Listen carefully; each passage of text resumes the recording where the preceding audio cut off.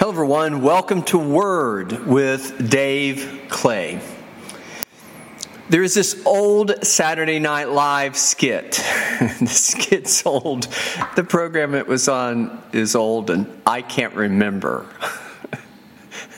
the actual actor or the character that was portrayed. But it goes something like this. You know he's a liar. It's obvious he's a liar. He parrots back much of what has been spoken to him, but he uses what we will discuss in today's podcast as disfluency to an art. The pauses, the breaks, allowing someone else to fill in the gaps. The comedic part of it is basically the other person creates a story, a narrative, as they are speaking to this character, and they at first don't even realize it, and then somewhere along the way the absurdity of it strikes you. They're writing the story. They're telling the story. They're having a one-sided conversation. The other person is just strategically allowing them to fill in all the proverbial gaps, including not only subject, but opinion sort of gaps. Psychology Today, December of 2022, the article is entitled, you're saying more than you think. We may not like to hear placeholder words, but we get more information from them than we realize. By Hans Rutger Bosker. Spontaneous speech is messy. We stumble over words, lose our line of thought, mid-sentence, slow down to buy time to find that word we are looking for, and produce tons of so-called placeholder words, like well, and you know. Together, these are known as disfluencies. And even though there is some evidence that higher disfluency rates correlate with lower verbal intelligence, we all do it. When you ask people to judge others by their speech, a trend emerges. Listeners dislike disfluency. Slow talkers produce loads of ums, and pauses are generally perceived as less charismatic and less intelligible. This has been found in correlation studies comparing natural speech from different talkers, but also in confirmatory experiments. Work from our own lab showed that the same clip of a speaker may receive different scores from listeners depending on how many pauses are artificially inserted or how much the speech is slowed down. These effects go beyond acoustic indicators. The absence of natural hand gestures, for example, can make a speaker sound more accented. Observed in ratings of speakers' various personality traits, these effects have real-life consequences. Slow down the speech of a male talker, and study shows that he's less likely to be successful in drawing female romantic interest. Job applicants who produce many disfluencies are less likely to be hired. Listeners also draw on as a lie detector. When two people play a competitive game and one tells the other that the treasure is behind the castle, the other player is more likely to look behind the princess. To avoid such reactions, audio editors routinely cut disfluencies out of radio interviews and podcasts, known as the umming. And public speakers strive to avoid placeholders.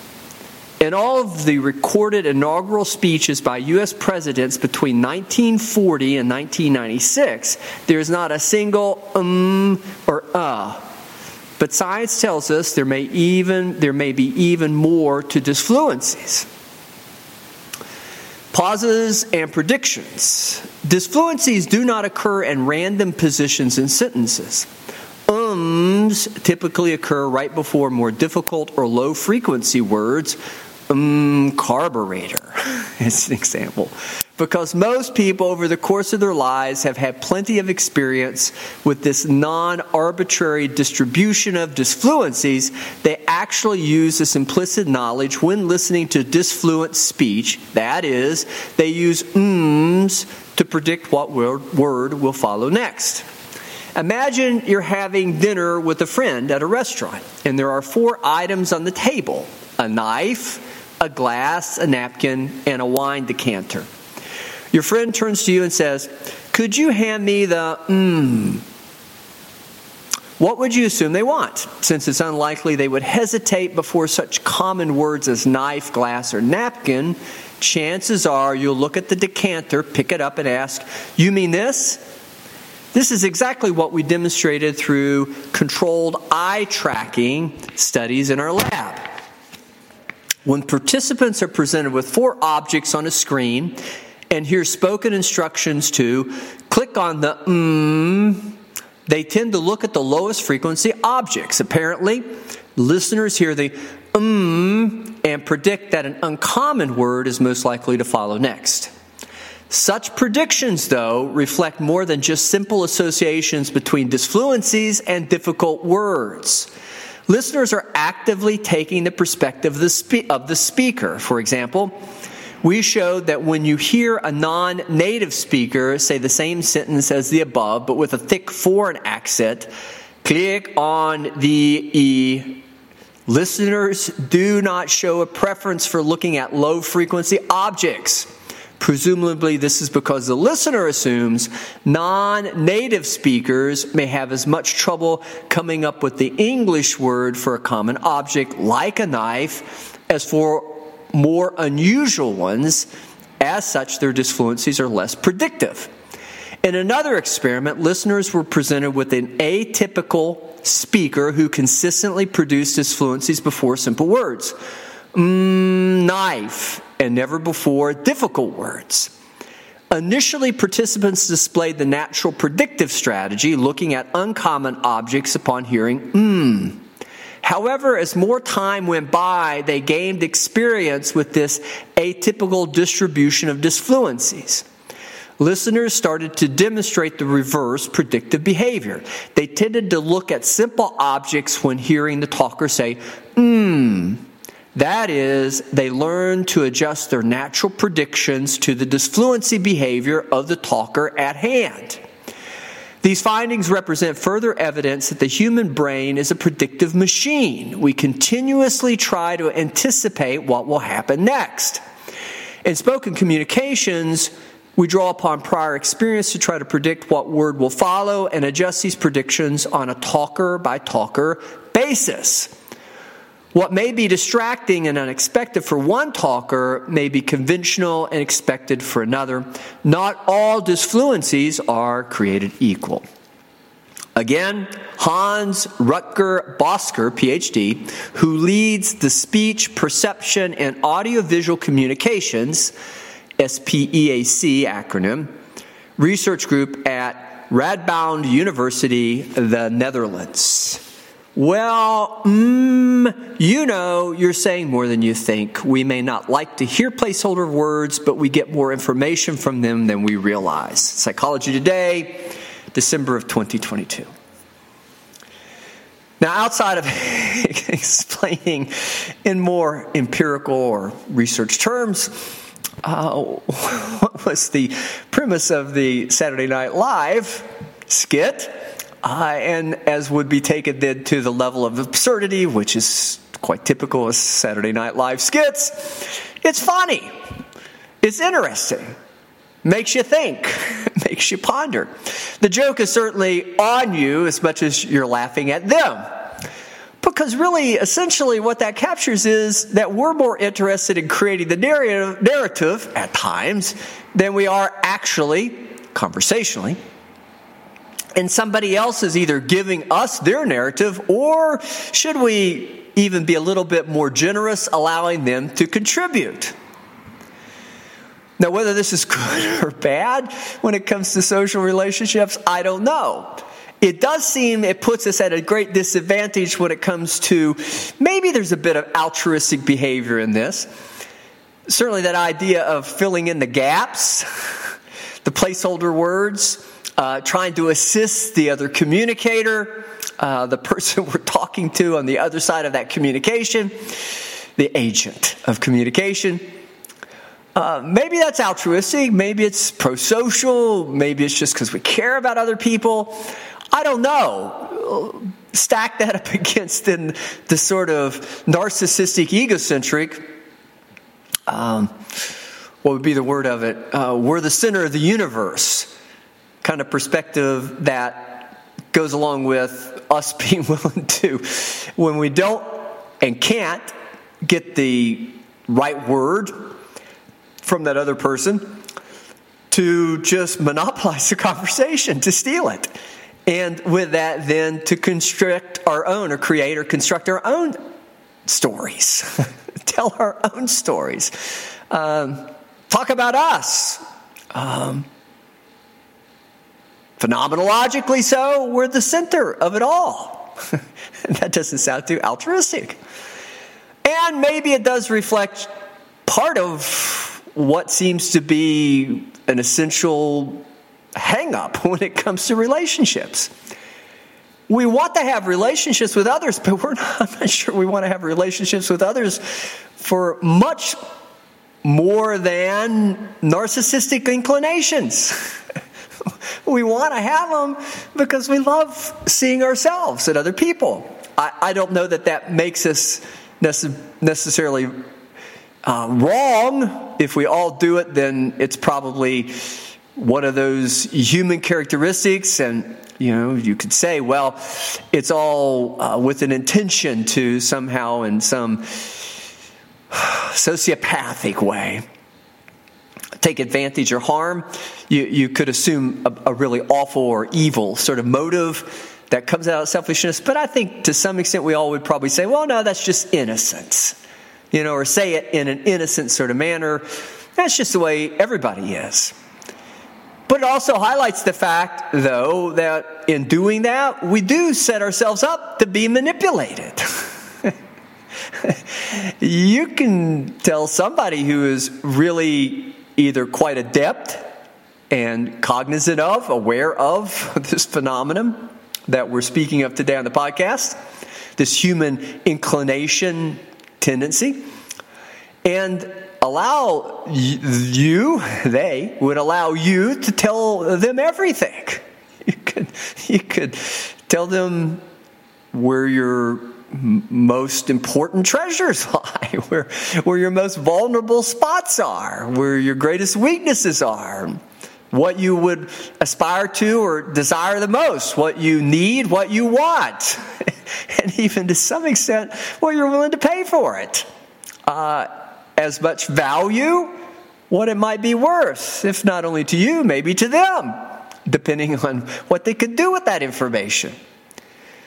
That would be evil. That would be calculated. But that would also be sociopathic. And there's many people who are indeed sociopathic, or have either intuitively come to this awareness, or have had at an intuitive level an awareness and then somehow stylized it. I suppose you could say there's an adaptive dimension to it. They get a lot of stuff that way. They manipulate a lot of situations, circumstances that way. But if you tell everybody everything you know, don't be so naive as to not expect them in some manner, unless they're just really, again, altruistic, highest level of either innocence themselves, the other person, or they're really not out to harm you in any way. You're going to run some risk. Now, again, getting back to relationships, that's a peril. That's very disruptive because we're approaching it in a selfish dimension. We want to talk about ourselves. We want it to be one-sided, and it leaves us vulnerable either to just, in that way, miscommunications, breakdown of communications, lack of true empathy and perspective, understanding the other person, or maybe being fleeced, somehow stolen from or taken advantage of. But I would want to say this as well. The idea of intimacy and full disclosure That's probably not such a bad thing when it comes to relationships, at least for certain relationships, because that's the essential element of really just that. Feeling as if the other person knows you and you know them. You get close, you discover their intentions are really not to harm you. Their intentions are very pure. They don't want to hurt you. And should they, it's going to be for lack of an awareness, not because they were using that data or that information or with some intention in mind. They were just that, mining for data so that they could somehow, in some self-serving capacity, use it against you. Capability that brings them, use it against you. So we want to be open. We want to have that level of communication that may be, again, a pro-social sort of inclination in the human creature. But at the same time, we probably need to then, if not do away with that, in some manner or way, measure it. And how do you do that? You have to at least be willing to shut up now and then. You have to at least be willing to, with some considered intention, find out about the other person. I don't want to encourage suspicion or hypervigilance, where everybody, a bit of paranoia, everybody could use something against you, everybody could harm you, and certainly we could easily explain where that comes from, because that comes from real life experiences where people have done such a thing, the sociopathic side of that.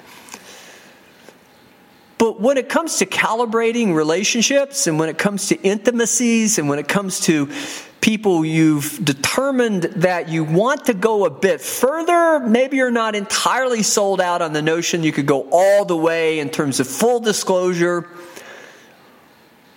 You could let them see the entirety of all those, again, things that you possess that are most valuable to you, your prized possessions, your self-esteem, the keys to your kingdom, your innermost safe places, your vulnerabilities, your weaknesses, as well as your strengths. Maybe you just need to test that a bit, to talk it out a bit, to recognize placeholder words doesn't necessarily mean their intention to lie. It just means they're having themselves a very difficult time opening up completely. And maybe they've learned the hard way themselves. Maybe they're pacing it a bit. And I think there is certainly an adaptive aspect of that. It makes common sense to slow it down. It makes common sense don't to tell a total stranger your life history and everything there is about you, even though you feel real comfortable with them, or all the walls have come down and finally you met that one person. You can tell them everything. I think sometimes people see that too as strangers. The great appeal is, and you won't ever see them again. Well, that may be true, but you might. And depending on their intentions, you may have just become a mark. It may come back to you. They may be running some sort of scam on you, and that's what sociopathic, antisocial, criminal sorts of individuals do. But are we glad psychotherapists aren't that way? That psychotherapy is not intentioned to do that, but it is sort of like that. Of course, if I'm using a lot of placeholder words, or if I demonstrate a lot of disfluency in conversation with you, you might legitimately question, well, where's that coming from in me as your psychological counselor? But if I'm not too preoccupied either with my own disclosure, self-disclosure, or in some ways manipulating you or taking advantage of you in this sort of nefarious or evil sort of terms, even if it would be instrumentally to some good intention, I I don't want to trick you. I don't want to con you. I don't want to manipulate. And I certainly do not want to use something against you. But if I do it well, and I am not inclined then to have so much riding on it, or if there is a narrative, it's not my narrative, it's yours. Or if there is some dimension of narrative that I'm contributing to as we have this discussion, and hopefully psychotherapy is more conversational. I would not want it to be a monologue, or I would not want it to be a lecture when people come see me. But I am contributing ideas and thoughts, and I'm going to do that in as unobtrusive a fashion or manner as possible. And I'm going to do that with at least some degree of common dimension. I'm human, you're human. We can be relatable on those points. I can even use that in some sort of interpersonal way to demonstrate some of the very things that I'm hoping to encourage in you, by exempling that with some integrity, of course, in mind and me. But I, in all of those ways, am the safest place that you could come to and completely open up to a stranger. It's sort of like unprotected sex. Why would you do that if you know, even if you would not know, but the possibility exists that you could acquire some sort of communicable disease, that there's potential harm that could come to you regarding more specifically the situation and circumstance in which that occurs. You don't know anything about the person, the personality type. That doesn't make any sense. I'm not sure where that example comes from, other than it was the first thing that came to my mind. But that's an example. It's having that intimacy in a physical sort of way without emotional connections. Well, it's the same thing, though, when you're talking to strangers and you're revealing all those other intimacies, maybe not in a sexual sort of way or physical intimacy in that sort of dimension, but you are having that sort of an encounter. You're subject to communicable diseases. They could use that against you. And why wouldn't you at least afford yourself some protection? I don't know if you're ever going to know entirely sure until the relationship that you have with this person is one that's established in some degree of progression of kind of establishing foundation, establishing trustworthiness. Instant rapport does not guarantee safety. Because they may actually be not be contributing much on their side at all. It may be as that SNL skit. They're just letting you fill in all the gaps. And strategically, they're using disfluencies because they know the human inclination is to want to fill in the gaps. And maybe to get to know another person or help another person. But even then, we can be so blinded by telling our story that we're not paying attention to how absurd it's gotten. We're not really talking about them at all. You're spilling your guts to a stranger. Fortunately, psychotherapy is not like that. There's all of the legal and ethical considerations that go along with that. That's all part of licensures. That should go without saying. But it is important. Those are definitions that are applied to the relationship. But it's maybe because of those definitions and because I don't have that emotional investment as you do. It's not about me. It's about you. We're not going to be talking about me. We're going to be talking about you. You get that great benefit. And it's safe, it's secure, and it gives you some feedback. Now, I know that common everyday conversations do not necessarily have to be, at least subject-wise, what you're talking about, the same as what you discuss in psychotherapy. And probably some people with that idea of protection in mind just don't, as they used to say, air their dirty laundry. They just don't tell anybody about that personal stuff. But it's an interesting thing when you start to win the confidences of another person And as I mentioned earlier, they get that place where they're telling you everything. It's hard when you're there and you're the one that's doing all the talking to always know, maybe I've said too much. Maybe I've told too much. Maybe I've revealed too much until it's too late. And should that have happened, you can't take it back. You can only count on, again, whether or not the other person has evil intentions, is either a decent person, a good person, just themselves kind of like you, or maybe in some ways they really are manipulating, conniving, contriving, and would want to take that data and use it against you. I would like to think that level of intimacy, as much as reserved for more vetted relationships where over time, in a progressive sort of manner, you kind of test the foundation, you prove the person in ways of consistency, not only in a moment, but over time.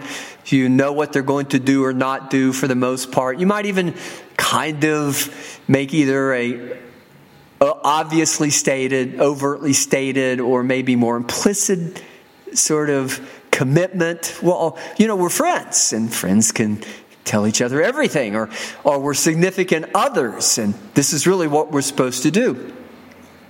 But you get that great benefit from psychological counseling. Except you don't have to take me home. I don't live with you. And I certainly am never going to use that against you in any sort of ill-intentioned way to self-service on my part. Looking at it through that lens, however, lets us get a glimpse of, or allows us to get a glimpse of, or catch a glimpse of, then maybe just how productive, positive, affirming, valuable, beneficial that type of relationship could be. Maybe it is for those individuals who would never tell a single other soul their deepest, darkest secrets, their insecurities, their inadequacies, their fears, their vulnerabilities. Maybe they have a few that they've told that too, but again, it's not as pure as I'm trying to describe it. In contrast, the significant other might be quite credible and certainly willing to, in a reciprocal sort of dimension, go back and forth and share and allow you to share, and you can build that over time. But still, they may not be able to see the full picture because they're still looking at it through that sort of phenomenological lens of their own egos. Their world, everything revolves around them. They're still all of us, every one of us tends to be egocentric. It's just what we are. We're subjective first. Then we take in data objectively. And then we make it a big point to do that. Well, I recognize I'm going to see this as I would see this. That's who I am. That's my ego. That's my identity. But I do want to see it through somebody else's eyes on occasions. And I want to see it as objectively as possible. And though, again, in more normal circumstances, even with significant others, they can't be devoid completely of the subjective. Psychological counselors are sworn to that, at least an oath-wise. That's our commitment. And that's what we try to do. We work very hard at being objective and applying nothing less than, as with science, that objective lens. Not only in terms of what we're discovering, not only in terms of formation of our hypothesis, but testing it. And then offering possible solutions along the way. We want it to be likewise evidence-based, research-based, empirically sound, objective findings. You're not going to probably get that from many others, if any. And you're certainly not going to get that from somebody who allows you to fill in all the gaps, all the disfluencies, because they may be quite charismatic and They may be quite good listeners, but the absurdity of that is they really don't care about you. They're that way because they don't care about you. With a psychological counselor, we care about you, and we're still that way.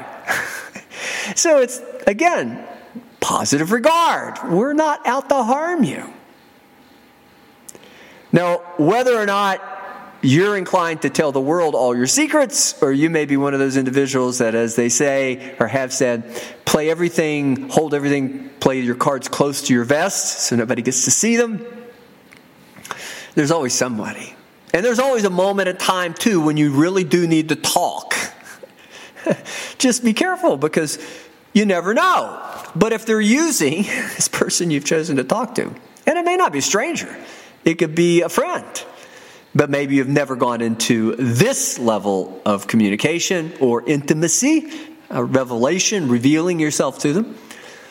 But when people start to use words like, well, they start to demonstrate disfluencies, they're stumbling over something.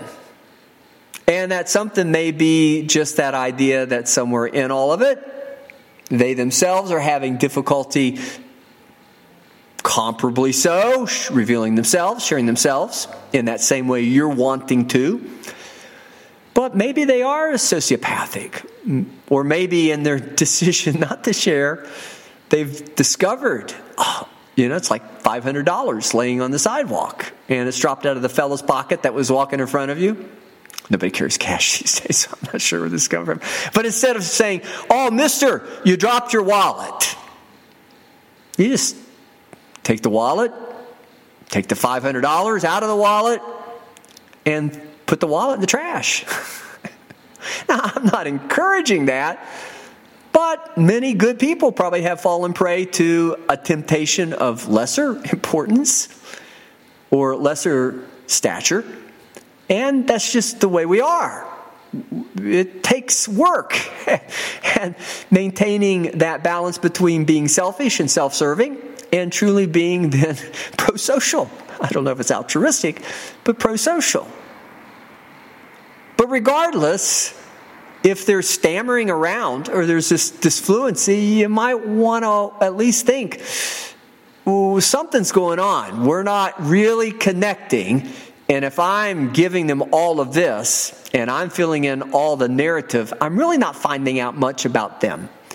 And true empathy and perspective taking, as with communication, there's always a degree of protection that goes with that until you're confident. But empathy is seeking out the other person's perspective on a feelings level and a thought level, perspective taking. But hopefully, if it's of sound relationship principle, if it's going to even remotely approach a highest order of relationship that goes along with significant others, you're going to find out they're really not liars, cheats, or thieves, and they're keepers, and those are rare to find, hard to find, difficult to find these days. Then both parties need to be working toward that. And so if you're stumbling around together, maybe that's not so bad. Keep working on it. It's just not time to go into the deeper stuff. But if it's all one-sided, also be aware, if you're filling in all the gaps, which is our inclination, there's maybe going to be some working of things out or reconciliation. When you get to the end of it, maybe it's going to be like, again, that Saturday Night Live skit. The absurdity of that will not show itself until you realize, maybe the joke's on you. Now, I would never think that you're worthy of that, or that certainly I would never want to encourage anybody to put the joke on you or make you the joke. But there are a lot of individuals out there who might try to do that. Even if they do that innocently, it's better on you than them, I suppose. And that goes along with that whole selfish dimension, that narcissism. So,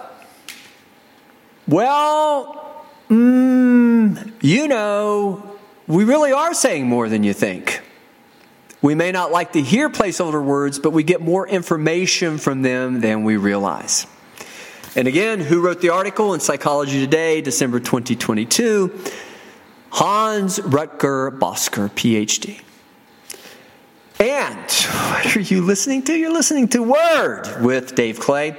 And hopefully that's not a placeholder word. I want to invite you back to the next edition of our podcast with this intent in mind, or at least intention. I want to share everything I know, if I can, in the most appropriate ways to help you, whomever you might be, wherever you might be, regardless of whether we're doing it in a more formal sort of way, psychological counseling, or whether we're just doing it in the manner that we are. Of course, with the more formal way, there'd be a lot more intimacies and certainly it'd be much more specifically directed towards you. And though the podcast tends to be in more general sort of terms, hopefully there's enough relatable aspects of it that we can connect and you take something away, good, away with you as you've listened to it. And in the end, I hope all of that, whatever good you take from the podcast, really accomplishes that purpose of bringing you not only good health, but good mental health. So until next time.